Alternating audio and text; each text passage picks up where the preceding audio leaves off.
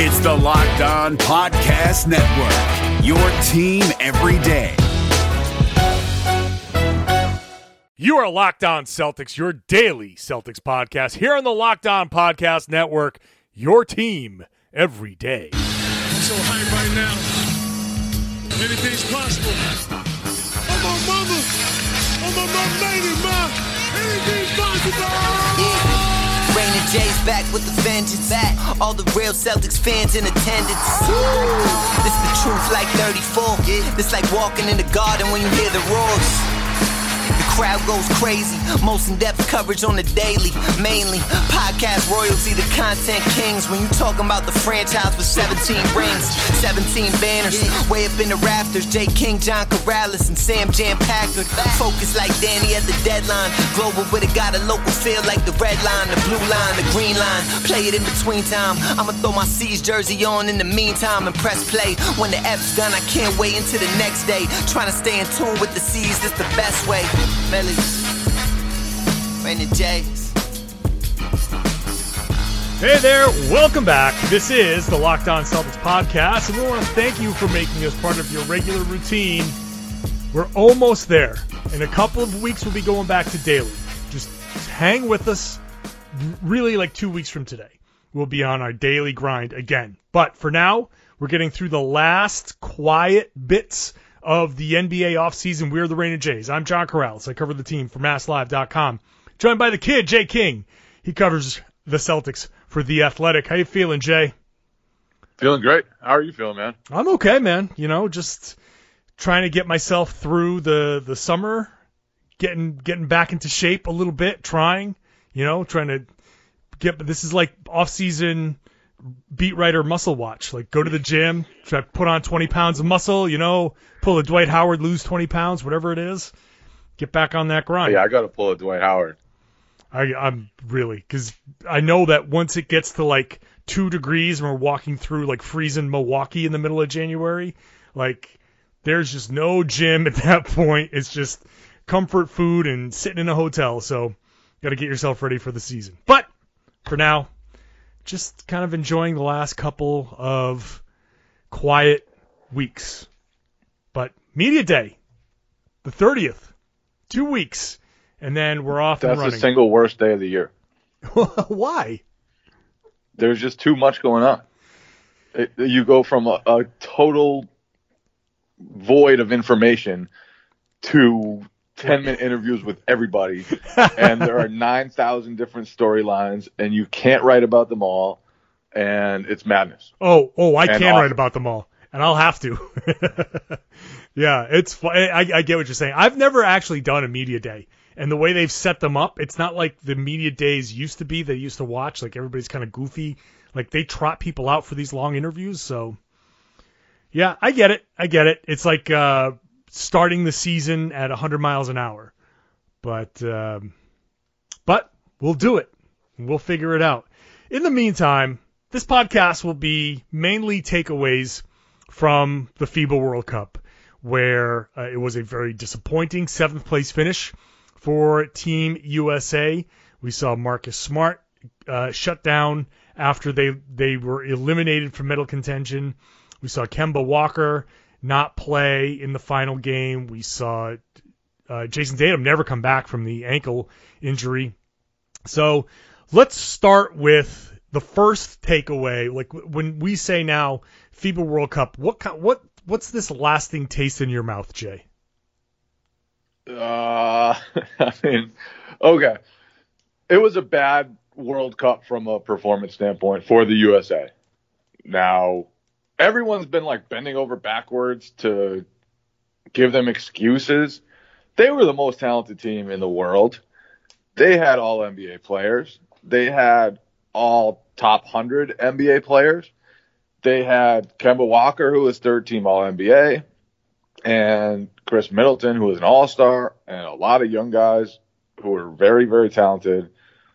And I get why people are giving them excuses. They were the favorites. They weren't the overwhelming favorites to win however many straight games they would have needed to win was going to take a lot.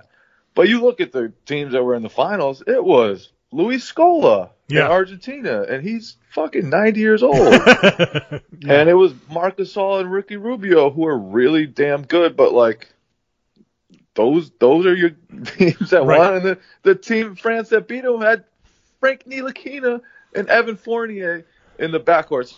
So, Fournier, like, the god.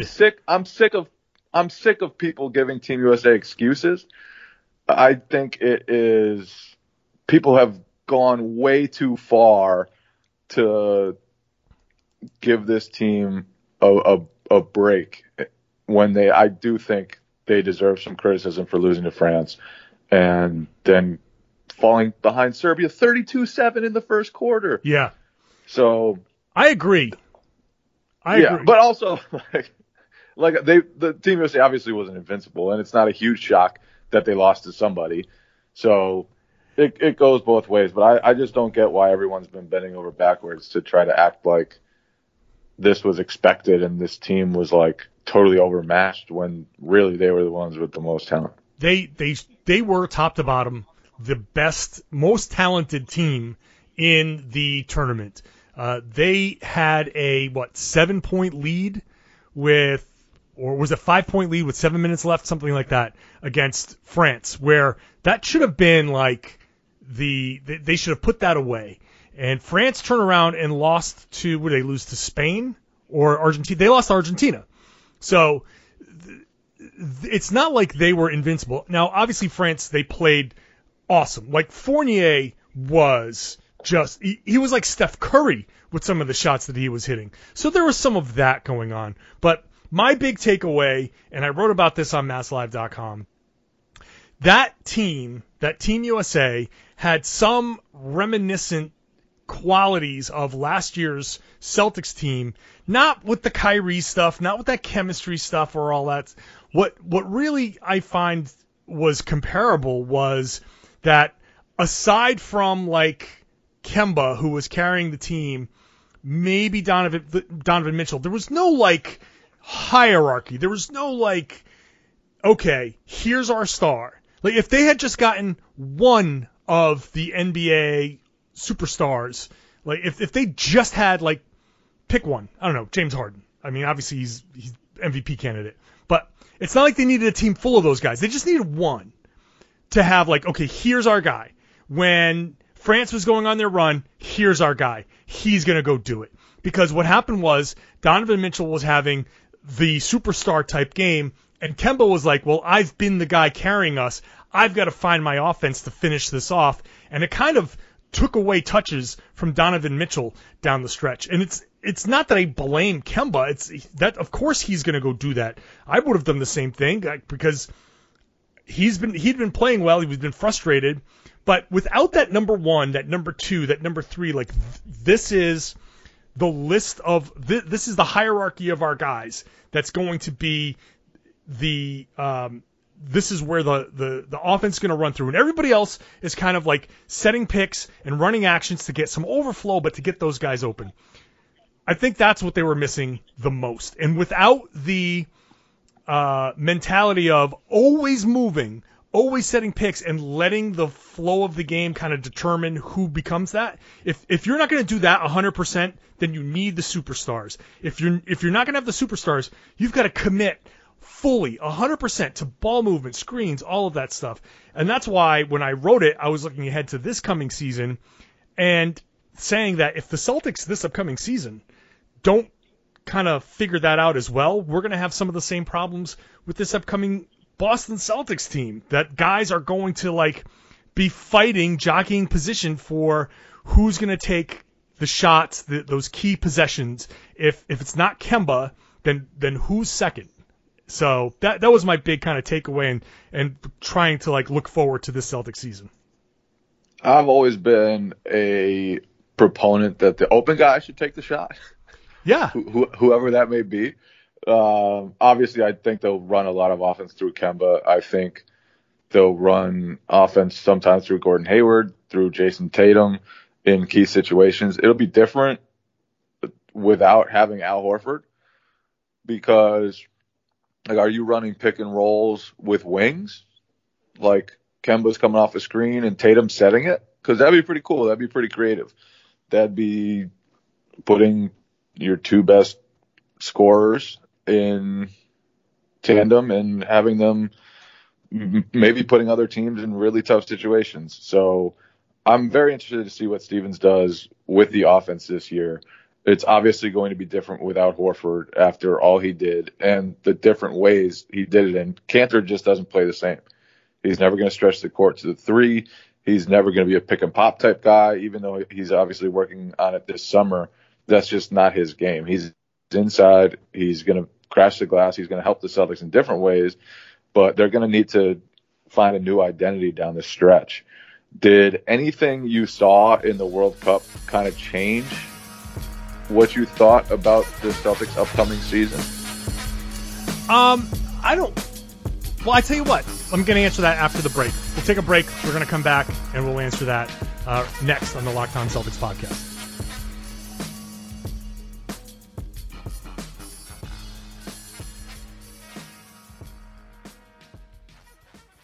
NFL teams making bold final moves before the start of the season. From our local experts to your ears, these are the biggest stories on the Locked On Podcast Network. The Tennessee Titans have announced a one-year deal with linebacker Jadeveon Clowney, reportedly worth $15 million. Tyler Rowland of Locked On Titans tells you if it's going to be enough to get Tennessee back to the AFC title game. In other moves around the league, the Miami Dolphins named Ryan Fitzpatrick starting quarterback, which means Tua will be backup for the time being. And the Detroit Lions have agreed to a one-year deal with running back Adrian Peterson. Peterson was released by the Washington football team last Friday. For more NFL news and analysis, subscribe to the new Peacock and Williamson NFL show and listen to a brand new lineup on Locked On NFL. They'll have division previews every day this week. Local experts on the biggest stories. It's the Locked On Podcast Network, your team every day. You're up to date on your favorite team, but what about the competition? Here we go. John Hollinger and Nate Duncan are evaluating every bubble contender on Hollinger and Duncan. Rejecting the Screen goes behind the scenes with in-depth interviews, and the Locked On NBA podcast is recapping games daily. Let the Locked On NBA network of podcasts take care of your NBA bubble scouting reports. Hollinger and Duncan, Rejecting the Screen, the Locked On NBA podcast. Subscribe to the best trio of NBA podcasts on the planet, wherever you get your podcasts.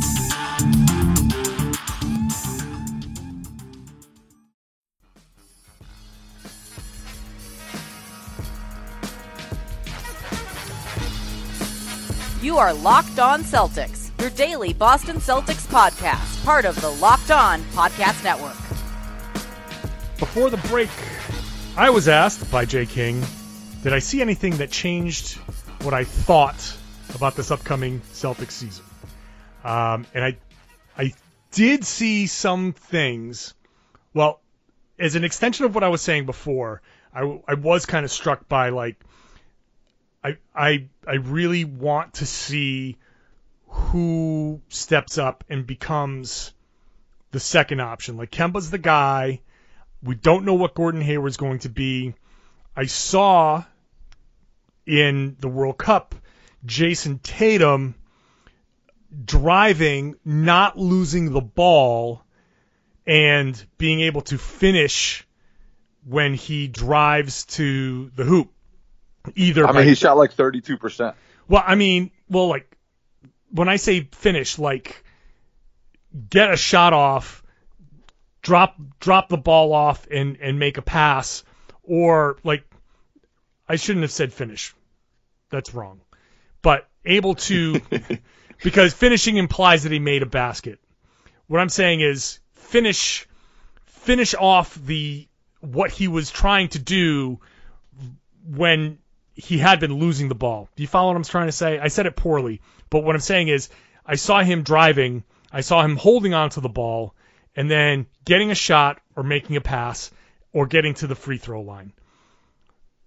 He was making plays.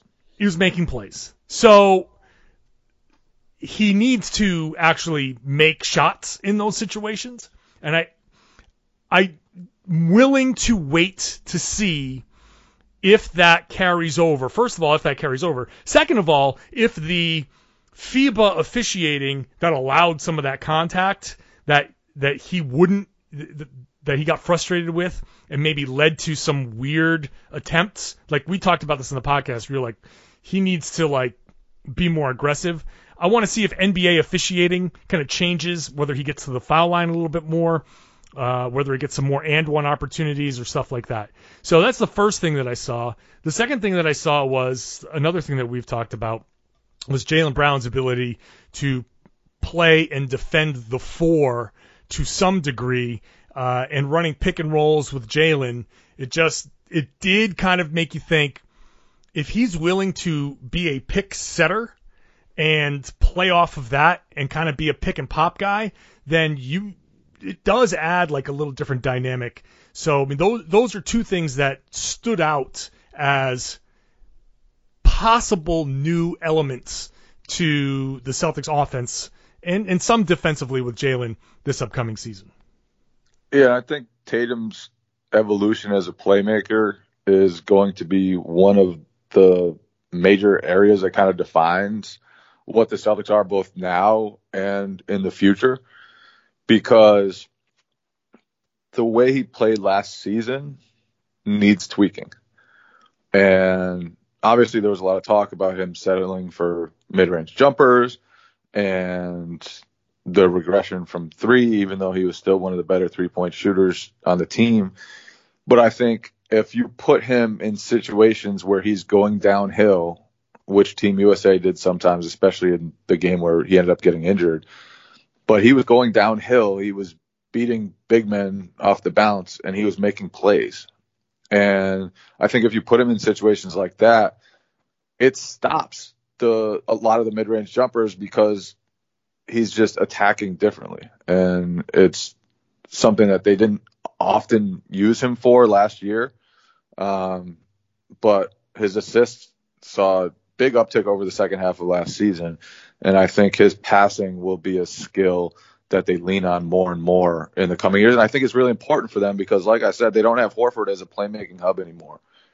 They don't have the Kyrie Irving, Horford pick and pop to fall back on when things get bad. And Tatum, like, he's, I think, capable of handling more responsibilities in that way. And I think it'll be important. Like, you look at the Celtics roster, one potential issue, they don't have a ton of three-point shooters. Tatum is Tice is their best returning three-point shooter by percentage, but obviously he's a low usage guy. Tatum was 37.3% last year. Kemba was 35.6%, which is a long cry from what Kyrie Irving was last year and what Kyrie Irving has been for his career. They don't have those knockdown shooters. They don't have a ton of great passers. So for them, Tatum has to be, I think, sort of both of that for them. He needs to be one of those passers. And I think Gordon Hayward's playmaking will be very big for them. And I think they'll lean on that more than they did last season too. But those are two issues that when you look at the roster, it's like they really don't have a ton of passing. They don't have a ton of shooting. And I think they can have a really good offense still. But like there will be a lot of pressure on their five perimeter guys in Tatum, Hayward, Kemba, Smart, and Jaylen Brown. Just a ton of pressure on those guys to create opportunities for everybody all the time. Yeah, I think the best passers on the team are probably Marcus Smart and Gordon Hayward. I mean, Kemba will get his assists, but he's not that level of passer.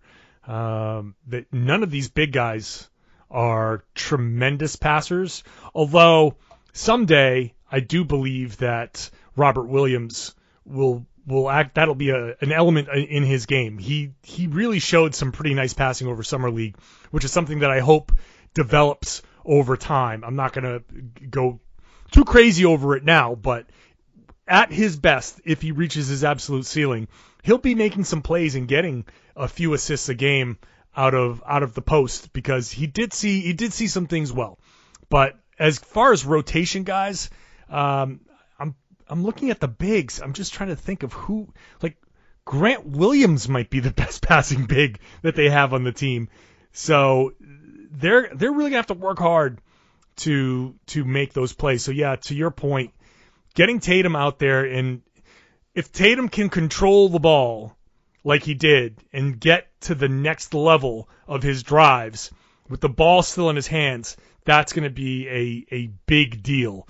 So, but there's a lot for this team to figure out. Jay, I feel like last year was so bad and so disappointing for so many people that this year's team right now, we're just glossing over all of the potential pitfalls because we like these rookies. Like, we like Kemba. All of these guys are like, all of these players are likable.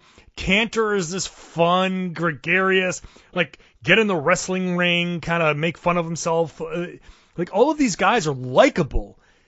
We don't want to think about, like, oh, God, really, they don't have a lot of passing, and they might not have a ton of shooting, and what the hell is their big man rotation anyway? So I don't think we're glossing over it. I think the questions are fairly obvious.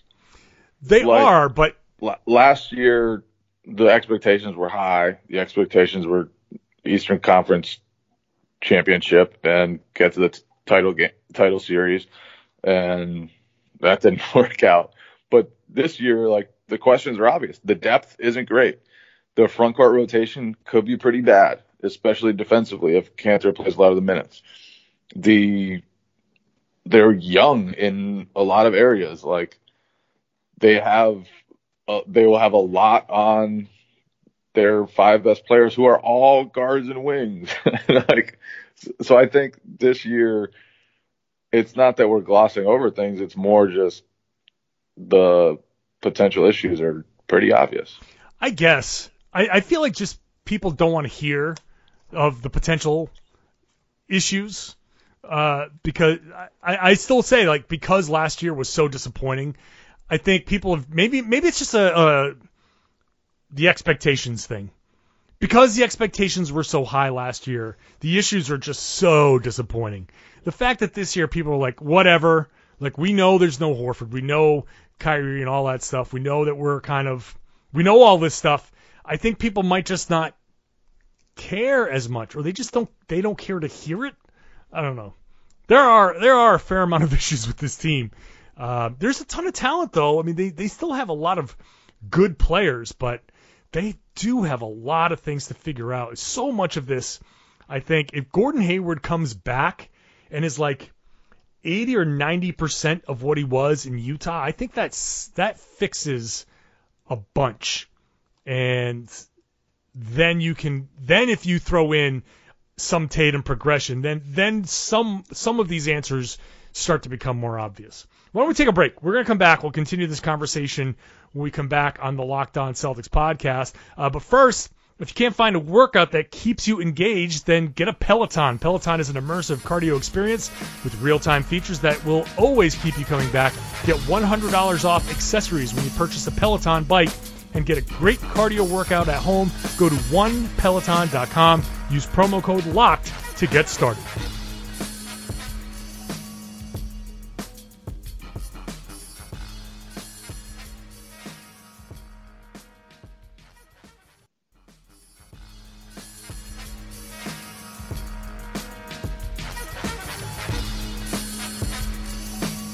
You are Locked On Celtics, part of the Locked On Podcast Network. Guys, if you're on your way to work, whatever you're wearing, it's not as good as Mack Weldon. It's better than whatever you're wearing right now. For 20% off your first order, visit MackWeldon.com, enter promo code LOCKEDON. Back to our conversation about this upcoming season and whatever lessons we've learned from Team USA. Like I was saying before, Jay, let me ask you this. If Gordon Hayward does come back and he's 80, let's say 85%, whatever number you want to make up of who he was in Utah, does that make him the second best player on the team? Probably. Do you think that fixes some of the things that I was talking about earlier? Do you think that snaps some roles into better focus? Probably. But okay, him getting back to Gordon Hayward still leaves them with a lot of things to figure out. Sure. Like, their front court could still be really bad. Their bench could still lack depth. They could have stretch power forwards who can't shoot, whether it's Shemi Ojale or Grant Williams. They could have, like, big men who get ripped up in the pick and roll. They could be relying on rookies who aren't quite ready. And so, yes, it would go a long way. It doesn't cure everything, though. And I think, like I said, the passing thing is a big deal, and Hayward's passing is a big deal. And I think they should run a lot of offense through him. I think one of the lineups that's kind of most intriguing is Hayward with the second unit and having him with 5 switchy dudes, whether it's Marcus Smart, Ojale, Grant Williams, Daniel Tice, Romeo Langford even. Like, just throw 5 switchy dudes out there and have a super versatile defense, have big guards and small big men, and just try to be more athletic than dudes. And I think Hayward can make those pop, and I think Hayward can make those work. And I think Hayward, by the end of last season, obviously the Buck series kind of left that impression in people's heads, but he was really, really efficient over the last couple of months of last season and played really well in the Pacers series. So I think there were a lot of promising developments over the latter half of last season. I think with more opportunities, you could see him not just be efficient, but be more productive, and see his usage rate climb again, and kind of see him be more of a playmaker like he was when he was an all-star.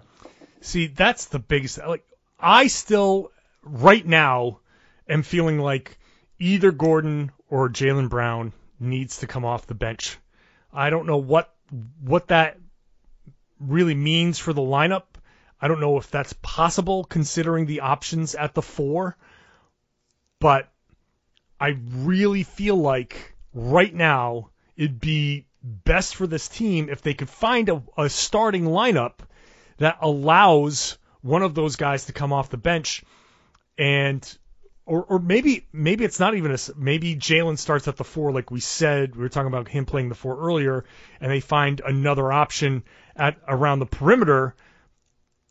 But that would require starting Marcus Smart, and then I'm not sure that's exactly how I want to go with it. But I feel like Gordon Hayward coming off the bench was really good last year. He can still play 33, 35 minutes if he's up for it, and if he's playing well enough. By doing that, you can still close with the a Kemba, Hayward, Kemba, Hayward, Brown, and Tatum +1 lineup, whether a big or you want to go small. I think you can still do that, but I think just Gordon Hayward coming off the bench and being that primary playmaker, even if it's like just midway through the first quarter, I like that idea right now. Who knows what training camp's going to do and how things are going to emerge. And it's still not my best case scenario lineup, but do the Celtics, like, who's their backup point guard? I'd say it's Marcus Hayward? Smart. Like, even if Hayward starts, I think you have to play Smart or Hayward. Like, whoever starts, I don't think really matters. But when you play a second unit, I think you have to have at least one of those guys on the court. And I think Tatum, you could use him as a primary playmaker in the second unit too. But, like, Brad Wanamaker was not good enough to crack the rotation last year. Brad Stevens at least didn't think Brad Wanamaker was good enough to crack the rotation last year. Now he's really their only backup point guard. Carson Edwards isn't a point guard. He's a scorer. And so I think either Hayward, Smart, like, those guys are going to have a lot of playmaking opportunities. I don't think Smart, like, when Smart's your point guard, you lack dynamic play. Like he can really run a pick and roll. He's really smart. He can run an offense. But I just think you need more playmakers on the court, more ball handlers on the court when he's out there, because he's not the type of guy who can like break down a switch. And he's not the type of guy who can just like go and crack into the middle of the defense. He just doesn't have that type of explosiveness, that type of burst. So I do think you need someone else in there a lot of the time when he's out there. Either that or you can just play like all defense lineups with like Smart, Ojale, Grant Williams, Tice, and Jalen, like you could do that too. But I don't know. As you look at the roster, like that's one thing that stands out is that the backup point guard may be a starting wing, and Stevens will have to kind of mold his rotations to make sure that when Kemba's off the court, the Celtics have enough ball handling and playmaking. Yeah, two guys that we haven't talked about much, Wanamaker and Ojale. I'm not sure exactly how much impact they'll have this year, but they have the potential to make a big impact. Like if Wanamaker can come in and be a capable backup point guard, that changes a lot about how other guys can be used. If Semi Ojale can come in and start hitting threes, like if Semi Ojale comes in and just hits league average, if he hits like 34%, 35% from three, then that changes a ton of what can be done, because now he's out there, he's strong, he's your 3-and-D forward. That helps a lot. And I've been looking at Grant Williams as a guy that's going to play that role, because after a couple years of Ojale, I'm just not sure if he's going to be able to break through. He might. He's very capable. We've seen him shoot. He hits them in practice. He's got decent form. If he can finally start hitting those in the NBA, then that changes the dynamic of this team a lot. So we'll see. There's there are all these conversations, and then 2 weeks of training camp and preseason, and all of a sudden a lot of things will change. So we'll continue to find things to talk about as the next couple of quiet weeks roll through, and then after that, Media Day on September 30th, and training camp opens, and we're back to our daily grind. So subscribe to the Locked On Celtics podcast. If this is your first time listening, thank you. Go subscribe and get this podcast delivered to you wherever podcasts exist on your device, however it is, in your car. You can ask your smart device to play podcasts, then say Locked On Celtics. And if you are on Apple, give us that 5-star rating, give us a good written review, because that helps us rise in the rankings. So do that and share the podcast. Tell everybody to listen to the Locked On Celtics podcast here on the Locked On Podcast. Rainy days.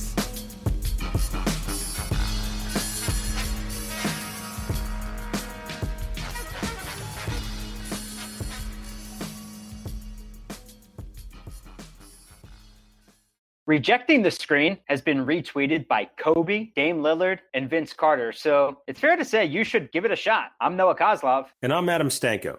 Rejecting the Screen hits your feed every Tuesday and Thursday. On Tuesday, we talk hoops and a little bit of life. On Thursday, we go ISO with a guest. Stories from anyone and everyone who has touched the NBA, with tales we promise you've never heard before. Find Rejecting the Screen right now, wherever you get podcasts, and hit that subscribe button.